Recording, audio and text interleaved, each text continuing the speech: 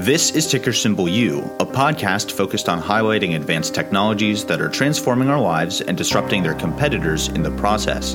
My name is Alex, and I'm definitely not a financial advisor. I'm just a nerd that loves sharing my personal vision of the future and putting my money where my mouth is. To learn more, find me at tickersymbolu.com or youtube.com/tickersymbol-YOU. Let's start with this.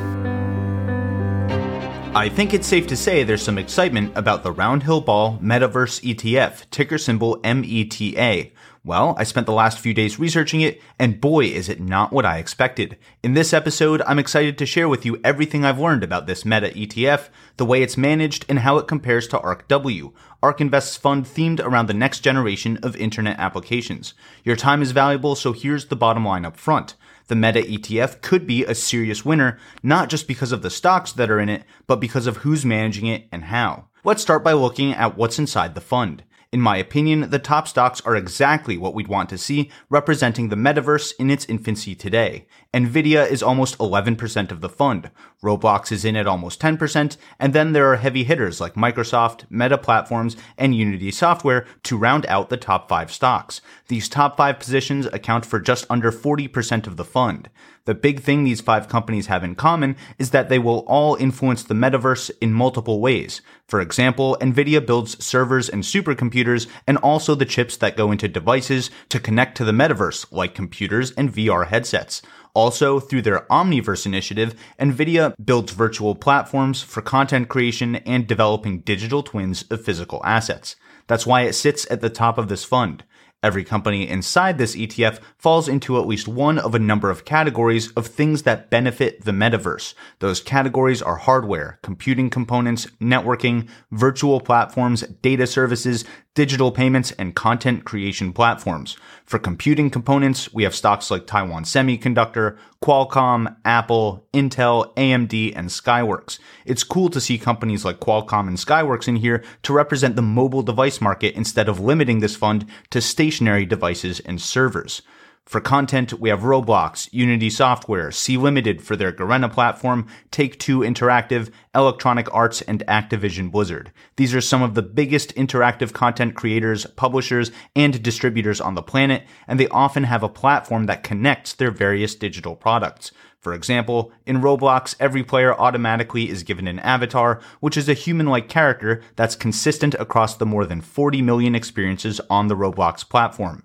They have an on-platform currency called Robux, which is good across all of their experiences. They offer connective features at the platform level like cross-game chat, seasonal events and celebrations, virtual lobbies, and so on. In my opinion, these cross-game platform-level features that connect people while they're inside different experiences are a serious stepping stone to a fully connected metaverse. And together, these platforms are currently called virtual worlds. Many stocks are inside this fund for more than one reason, meaning they fit into more than one of these categories. Sea Limited is not just in here because of gaming, but because of the digital payment solutions that spun out of their Garena platform to become Sea Money. That's why many fintech and e-commerce companies like Amazon, Sea Limited, Coinbase, Alibaba, Square, and PayPal are all in the Meta ETF. Amazon isn't just in here because of e-commerce. It's on the list because Amazon Web Services powers a third of the internet today and will surely power a significant portion of the metaverse tomorrow.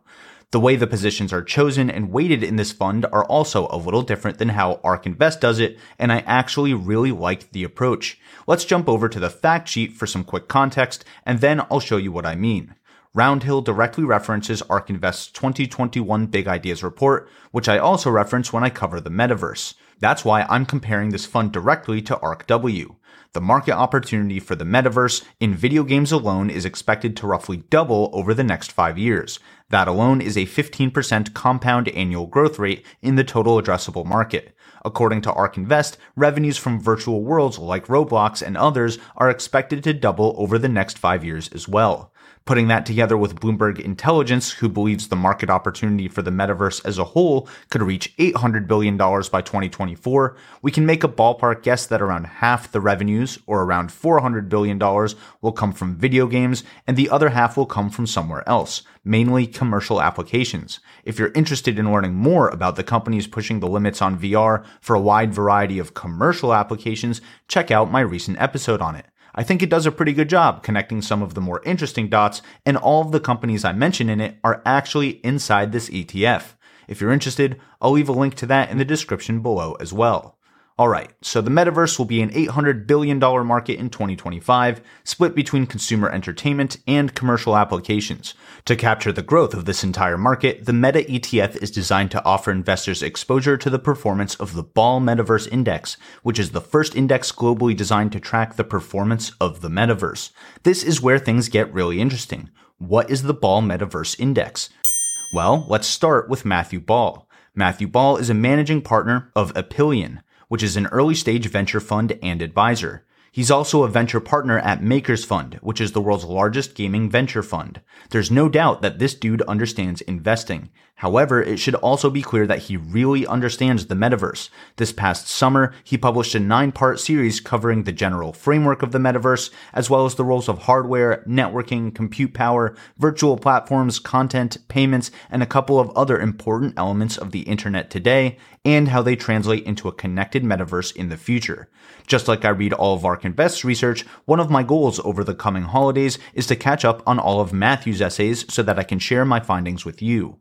Even Mark Zuckerberg says that these essays are a great analysis of what the metaverse is today and what it could be in the future. My point in talking about Matthew Ball is to show you that this isn't some random fund manager just capitalizing on the latest market trends and buzzwords. His deep experience in gaming, media, and investing might just make him the exact right person at the exact right time to manage a global metaverse index fund like this one. So let's talk about the cool way that this fund is being managed. The Ball Metaverse Index is maintained by yet another organization founded by Matthew Ball, called Ball Metaverse Research Partners. The Ball Metaverse Index is a selection of companies in categories defined by the Metaverse Market Map. Based on the research and analysis of an expert council with deep domain knowledge, the Metaverse Market Map is a detailed projection of the different types of companies that will enable the metaverse and benefit from its generated revenues and profits. These categories will change as the technology and consumer behaviors evolve, determined through the analyses of the expert council. This Metaverse Market Map covers the categories I talked about earlier: hardware, computing power, networking, virtual platforms, data services, digital payments, and content creation platforms. This is where that list comes from and why we see stocks like Nvidia and Unity Software, but also stocks like Sea Limited, Coinbase, and Cloudflare. Here's the part I'm really excited about.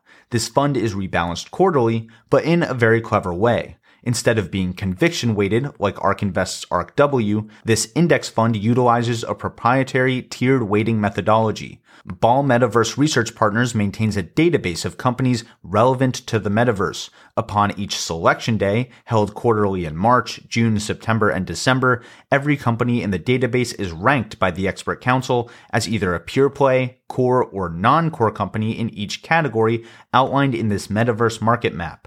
Each company is given a score in each category based on how much of their business affects that part of the metaverse. So pure play companies are given a 5, core companies receive a 2, and non-core companies get a 1.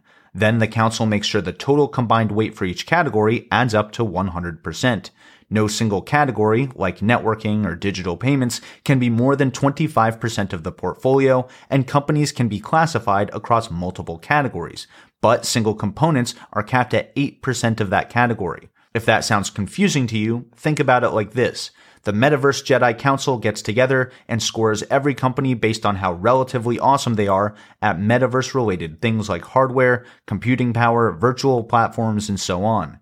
Then they decide how important those same categories are to the metaverse and how the holdings inside this index fund should be ranked as a result.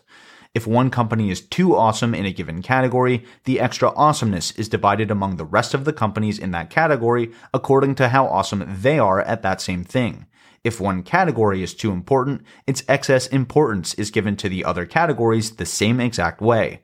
Since we know the rules and the current weights of the holdings, I bet we could come close to figuring out what scores this Jedi Council is assigning each company in each category.